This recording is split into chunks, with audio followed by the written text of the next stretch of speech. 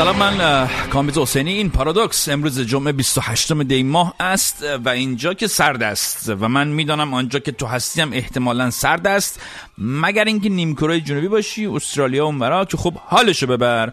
در هفته‌ای که گذشت من 2 روز ملت فقط آب میوه خوردم. باور میشه 2 روز فقط من آب میوه خوردم. تا حالا من این کار نکرده بودم، اصلا هیچ چیزی نخوردم، فقط میوه.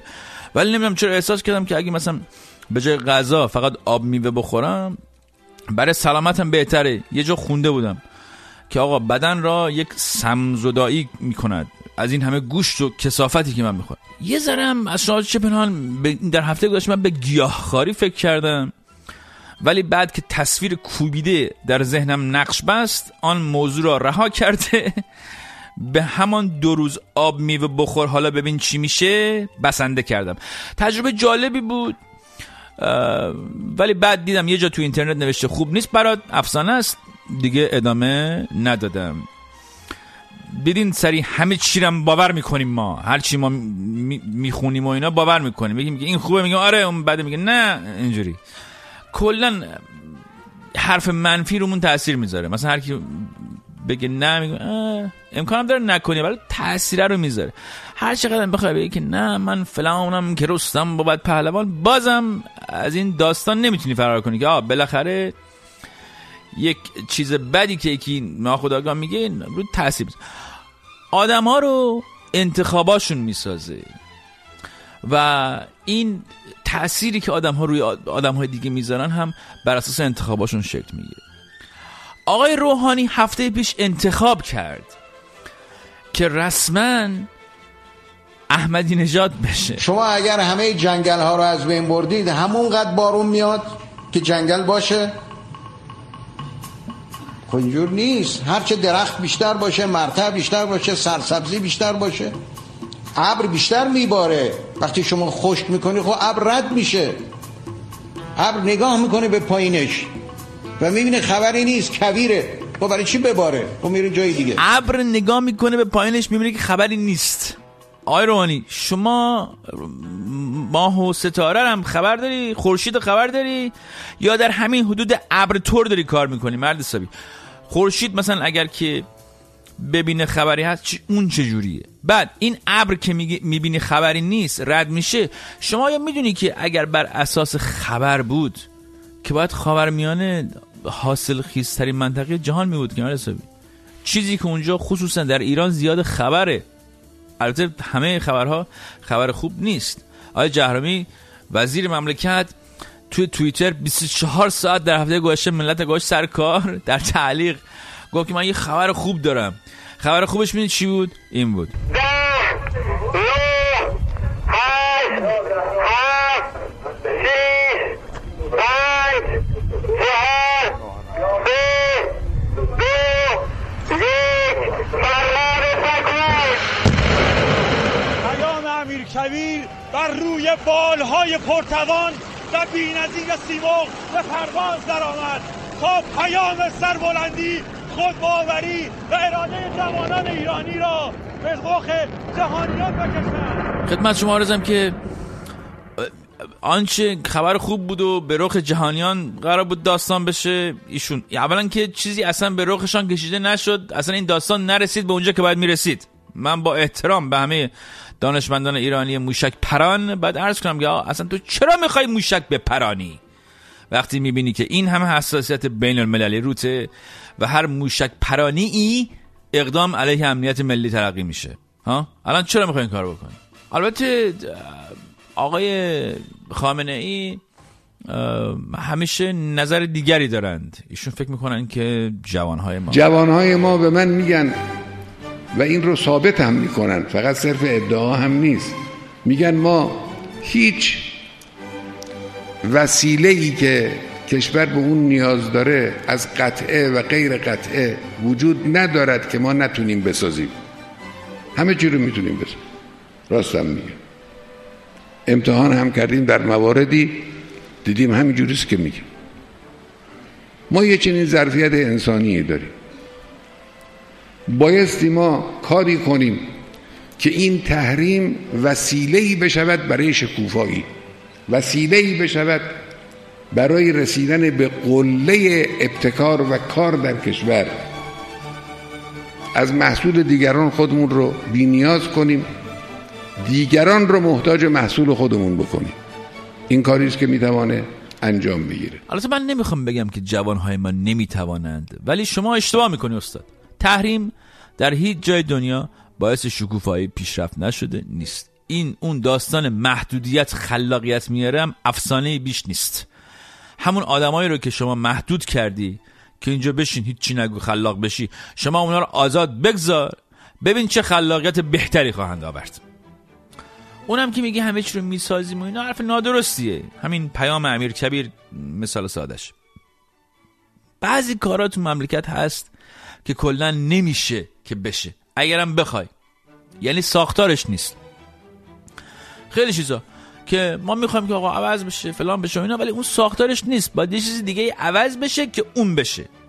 مثلا سخنگوی کمیسیون تلفیق دارم خدمتتون، یکیش این مصوبه دیگری رو کمیسیون تلفیق داشت و اون این بود که دولت رو مکلف کرد که در سال 1398 2 باشگاه پرسپولیس و استقلال رو واگذار بکند.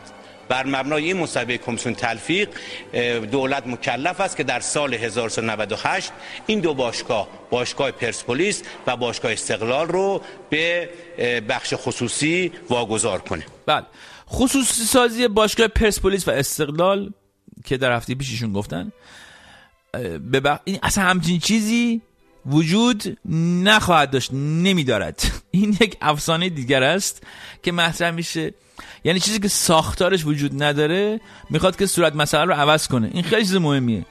مگه باشگاه ها حق پخش تلویزیونی میگیرن؟ مگه بلیت فروشی اینا دستشونه؟ چجوری اون باشگاه باید درآمد داشته باشه که خصوصی باشه؟ کی میخواد اون همه بازیکن بخره فلان حرفا؟ والا من چجوری میخوای خصوصی کنی مردم؟ ما نفهم چجوری پول در بیاره باشگاه. شما طرف اسپانسر شده بود، پویول اسپانیایی رو برای جام جهانی آورده بود، بازی ایران اسپانیا، برنامه فردوسی پور موهاش بلند بود، راه ندادید صدا سیما. بعد میخوای پرسپولیس رو بفروشی به آبراموویچ یا مثلا حاج کاظم فلانی، پرایوت بشه، خصوصی بشه.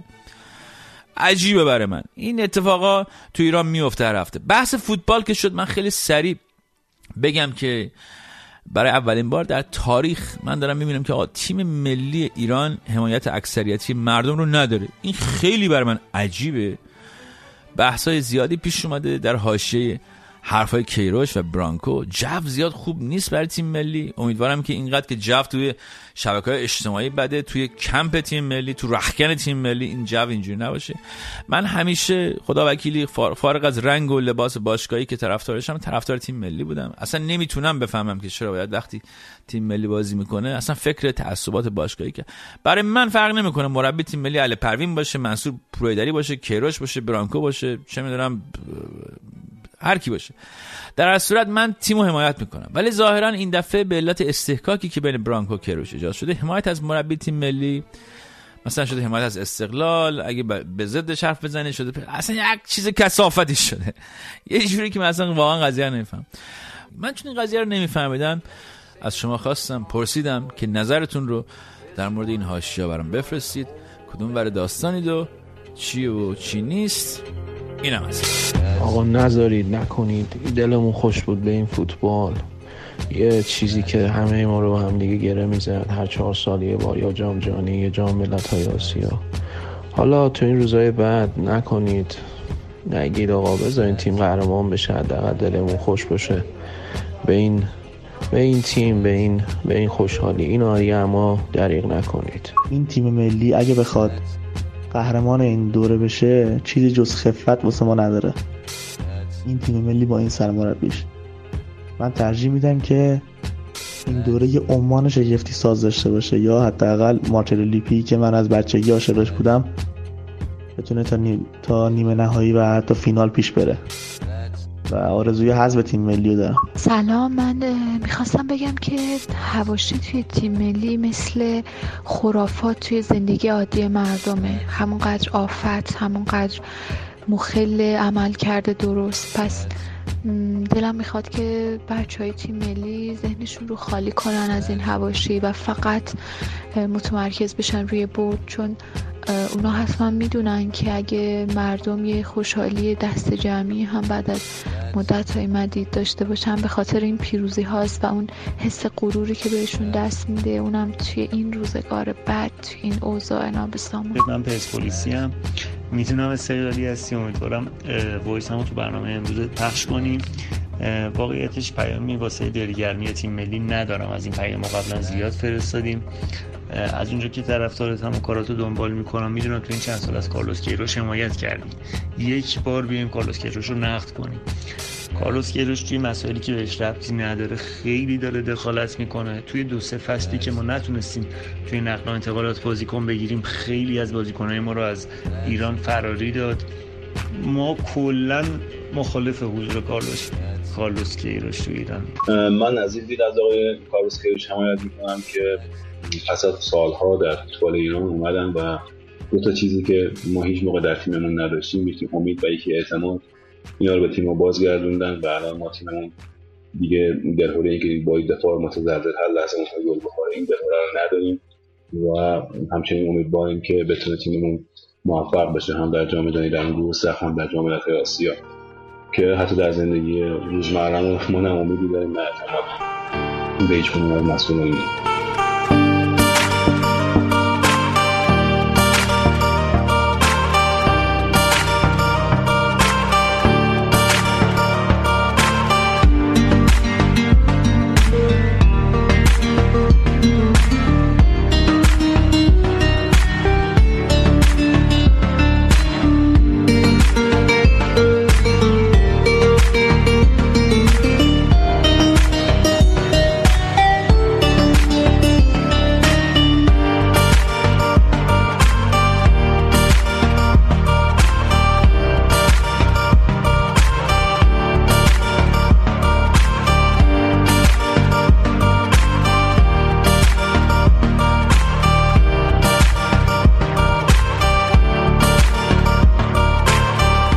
خب امشب ما مهمون داریم توی برنامه. بعد از مدت‌ها به بهانه انتشار آلبوم جدید شاهین نجفی با عنوان جنس سوم، من از شاهین خواهش کردم که بیاد تو برنامه این هفته. من سالاست که دارم کارهای شاهین دنبال میکنم، بارها در مقاطع مختلف باش توی برنامه‌های مختلف گفتگو کردم در طول این سالیان. آدمی که من خیلی بهش احترام قائلم، هنرمندی که از تجربه کردن نمیترسه. صد البته چون بچه گیلانم هست، من اون رابطه اونجوری بچه محل توری هم باش دارم. آدم خوبی هم هست، آزار نمیرسونه به کسی. شاخصه مهمش هم اینه که وقتی باید مخالفت میکنه، وقتی باید مخالفه نمیخواد حذفت کنه. یه دفعه جدی میشه میگه آقا میخوای بحث کنی بیا درست بشین بحث کنی. آدم اینجوری. آلبوم جدیدش با عنوان جنس سوم چند روزی اومده بیرون، همه جا هست، میتونید برید گوش بدید. ولی اولین سؤال من از شاهین اینه که آقا چرا اسم این آلبوم هست جنس سوم؟ جنس سوم کیه؟ چیه؟ و اصلا چرا؟ خدمت از شود که یه روندی داشت پیدا کردن این اسم، درگیر شدن با این اسم. فکر میکنم 2015 بود من اولین بار با این اسم درگیر شدم. اونم موقعی بود که تو آلمان جنس سوم به عنوان جنسیت سوم به رسمیت شناخته شد و درگیر این اسم بودم. برای من بحث آینده خیلی مهمه. خب و این مبحث که چه اتفاقی به زودی با جنسیت میفته. اما واقعیتش بعد با یکی از دوستان موزیسین نشسته بودیم و اون همین سوالو کرد از من که چرا جنس سوم، و من اصلا فهمیدم که با توجه به کارها کمترین ارتباط ممکن رو دیگه اون معنی اولیه داره. جنس سوم الان برای من شروع مرحله سومی از کارهای منه که بالکل متفاوت هست از گذشته کاری من، یا یه نقطه جدیدیه توی پرونده کاری من. شاید اول نکته‌ای که با شنیدن آهنگای این آلبومت به وضوح شنیده میشه این موزیک تجربی است که داری کار میکنی، اکسپریمنتال، که با فاصله از کارهای قبلی تفاوت داره به نظر من. یعنی به نظر میاد که از تجاربی که تا الان کردی در قبل داری استفاده میکنی و داری دنیاهای جدیدی رو توش پا میگذاری. نظر خودت در این باره چیه؟ داری چی کار میکنی؟ ببین واقعیتشو بخوای من نسبت به یه سری از مفاهیم دوچار شک شدم. اصلا این اسامی هم که استفاده میکنیم اکسپریمنتال و فلان، اینا خیلی دیگه غربیه برای من. در مجموع برای من هنر چیزی جز یه مش بازی و در حقیقت سر و کله زدن با یه سری از فرم ها نیست. یعنی شما تو این که کاملا شنیده میشه که داری سر کله میزنی با فرم ها. اصلا همین. یعنی بیش از این بخوای به هنر، به نظر من بیش از این بخوای دنبال یه معنای عجیب غریب دیگه بگردی، الان اون چیزی که من فکر میکنم واقعیتش اینه که بیشتر بازی دادن خودته. برای من چیزی بیشتر از بازی کردن با فرم ها نیست و توی این کار من هم حتی کلام توی میکس هم حتی مثل یک ساز ازش استفاده شده. یعنی ما لایه‌های متفاوت کلام داشتیم، خوانش داشتیم و همه اینها در حقیقت همینه، یه بازیه که من با فرم فقط داشتم. ببین غمگین ترین آهنگ عروسی که من تو عمرم شنیدم تو همین آلبومت، این آقا چه بلایی بود سر این آهنگ آوردی. حتی انتخاب این که این آهنگو اینجوری بخونی بسیار هوشمندانه، برای من جالبه. چرا آهنگ دومادی باید انقدر غمگین باشه؟ ببین واقعیتش اینه که من این کارو با از استاد ستارزاده که اولین بار شنیدم بغض کردم. چرا؟ نمیدونم. من آدم تو ذهنم ذهن تصویریه.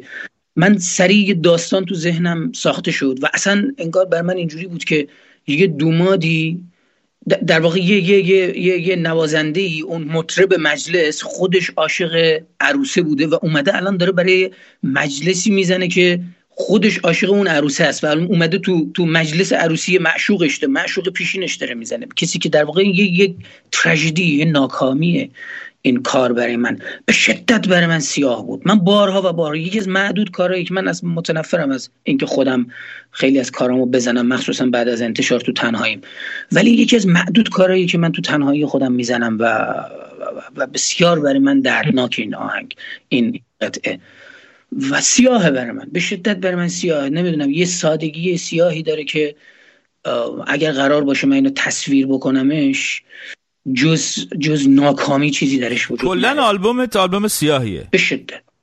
چرا فکر میکنه اینجوریه؟ یعنی اصلا آیا روش کنترلی داشتی، تعمدن بوده یا اینکه نه در این مرحله از زندگیت اینه؟ نه ببین، من واقعیتش اینها امیدوار کننده ترین کارهایی بود که من انتخاب کردم از 20 خورده کاری که داشتم. بقیه به شدت یه جای دیگه به جای بدی میرفت که علاقمند نبودم در حال حاضر کار بکنم. من به شدت ناامیدم. چرا؟ من به شدت ناامید از منظر از یه جهت برای من جذابه. من از جامعه و از مسئله انسان به شدت فاصله گرفتم. الان بیشتر علاقمند به شامپانزه ها هستم. آره. ترجیح میدم به زودی به یه تکنیکی مثل انسان که ناندرتال ها رو کشف بکنه با اونها و از حرف زدن حتی برای همین این جهان جدید منه. من به شدت اینو دوست دارم، این جهان رو، این جهان سیاهی رو که میتونم توش برم و کسی حتی ممکنه منو نبینه توش. نه خب انتخابته، شکی درش نیست، ولی میخوام ببینم که ما امیدواریم ما هنوز به بشریت ذره، یعنی به نظر من بالاخره بدون امیدواری که نمیشه. من اگه اسمشو امیدواری بخوای بذاری، خب برای من اینجوریه که نه، من واقعیتش الان به تکنیک، به علم و به موجود بعدی که به سایبروگی که در واقع قرار ساخته بشه معتقد هستم. موجودی که دیگه حس نداره، موجودی که هنر رو نمیفهمه، اصلا بحثش فهم نیست، بحثش غریزه نیست و هوشه. اگر امیدواری باشه، من با اون موجود امیدوار هستم که الان درش هستیم، داره میاد از دل همین اپلیکیشن هایی که ما الان باش کار میکنیم داره میاد. مسئله امروز منم الان با موسیقی واقعیتش اصلا هنر به مثابه اون گذشته نمیدونم یه سری احساسات و فریاد و فلان اینا نیست. من به هنر واقعیتش الان مثل ریاضی برخورد میکنم، کما اینکه من نشستم و دوباره دارم ریاضی میخونم. یعنی دیگه که نمیخوای، قبلا یه ذره که نه خیلی اکتیویست بودی. نه من الان اکتیویست برای من هر شکلی از توصیه به بهتر بودن، انسان بودن، فلان اینا رو فکر میکنم که بهتره بسپریم به کاسبانش، یعنی که از این راه درآمد دارن. من موقعی که سال 2008 ما مرد نیستیم رو نوشته بودم و گفته بودم خانم تو رومون خط بکش، خودت بشو رئیس جنبش، فرض من بر این نبود که کسی از دل این داستان بیرون بیاد که در واقع بخواد درآمدزایی بکنه با بحث حقوق. و بعد اصلا نظراتم نسبت به کل این داستان تغییر پیدا کرد. الان برای من حقوق بشر چیزی در حد دینه که من آدم دینداری واقعیتش نیستم و قرار نیست که بازی که خودمون در واقع توش بودیم و الان دوباره باور بکنم. من همیشه این چیزی که در مورد تو همیشه دوست داشتم این بود که خیلی شجاعانه اونجوری که تغییرات رو پذیرفتی و خب خیلی تغییر کرده تو این سالها که من با حرف می‌زدم، کاملا مشخصه. این شجاعت و این هراس نداشتن هم در این آلبوم دیده میشه، یعنی جاهایی که میری و خودتو میندازی. به نظر میاد که این مثلا ترانه ها از اون فرم ترانه میای بیرون و آهنگات از یه جای شروع میشه تو رو میبره به این جاده پرپیچ و خم، از اون ور یه جا دیگه پیادت میکنه. داری قصه میگی بیشتر. الان این فرمیه که الان بیشتر میپسندی. من درگیر چنین چیزی هستم، اما واقعیتش اینه که هیچ سلطه‌ای من روی معنای کار نداشتم. برای من اتفاق بود که تو زبان پیش می اومد و بعد تمام تصور من بر این بود که از اون شکل از پیامبرگونگی و از بالا بودن و نمیدونم مردم رو به صلح و نمیدونم به یه سری اخلاقیات توصیه دادن فاصله بگیرم. به همین یه جاهایی به شدت زبان پریش هست کارها و حتی این قصه‌ای هم که تو داری ازش در واقع داری از این عنوان استفاده میکنی، این رو هم حتی من نمیفهمم. یعنی من این برداشت منه، میدونی من که از بیرون نگاه میکنم یه یاره نبوده، یعنی شروع و پایانی از این منظر بر من نداشته. بر من بحث زبان بوده و فکر هم میکنم که به شدت فاصله داره با اون چیزی که الان در موسیقی ایران داره اتفاق میفته در غالب، ولی من کار خودم رو میکنم. یعنی به عنوان یکی که از دل موسیقی در واقع موسیقی پاپ به معنای موسیقی عمومی که مردم گوش میکنن اومدم. من به هیچ عنوان نمیخوام که خودم رو تکرار بکنم و استاد خط زدن مشخصه این در طور. حالا آیا سوال بعدی من اینه که از هیچ کدوم از کار قبلیت که یعنی پشیمون نیستی در دوره‌های قبلی تجاربی که کردی رو، آیا برگردی دوباره همون کارا رو میکنی، همین تجارب رو میکنی یا نه؟ سوال کلیشه‌ایه دیگه، سوال کلیشه‌ایه. واقعیتش اینه که نه حالا نمیخوام برگردی، میخوام بگم که آیا پشیمانی هستی؟ نه پشیمانی اصلا چه حتی ما نمیتونیم نسبت به گذشته پشیمان باشیم. ما کارهایی که باید کردیم و الان اگه بخوام تکرار بکنم پشیمانیه، در واقع پشیمانی آوره. من کاریو که در گذشته انجام دادم باید انجام میدادم تا به این نقطه برسم. حال روز خوبه خودت این روزا روبرای؟ پرفکت. من واقعیتش آره من به شکل عجیب غریبی خوبم.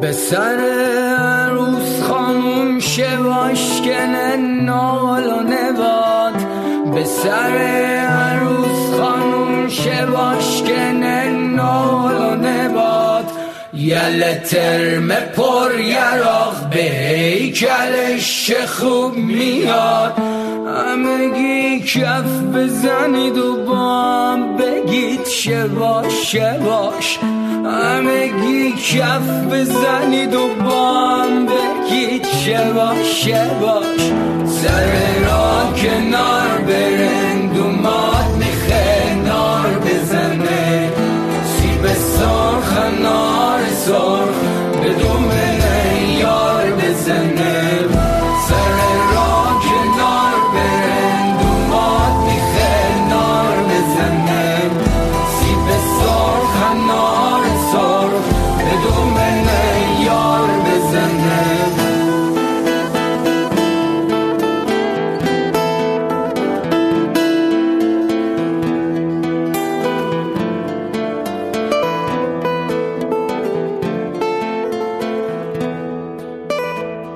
خب این برنامه همین الان داره تمام میشه. هفته دیگه اگه زنده موندم میبینم شما رو. این برنامه تنهایی نیست ملت، با تشکر از همه همکارانم که در تهیه این برنامه شرکت داشتند.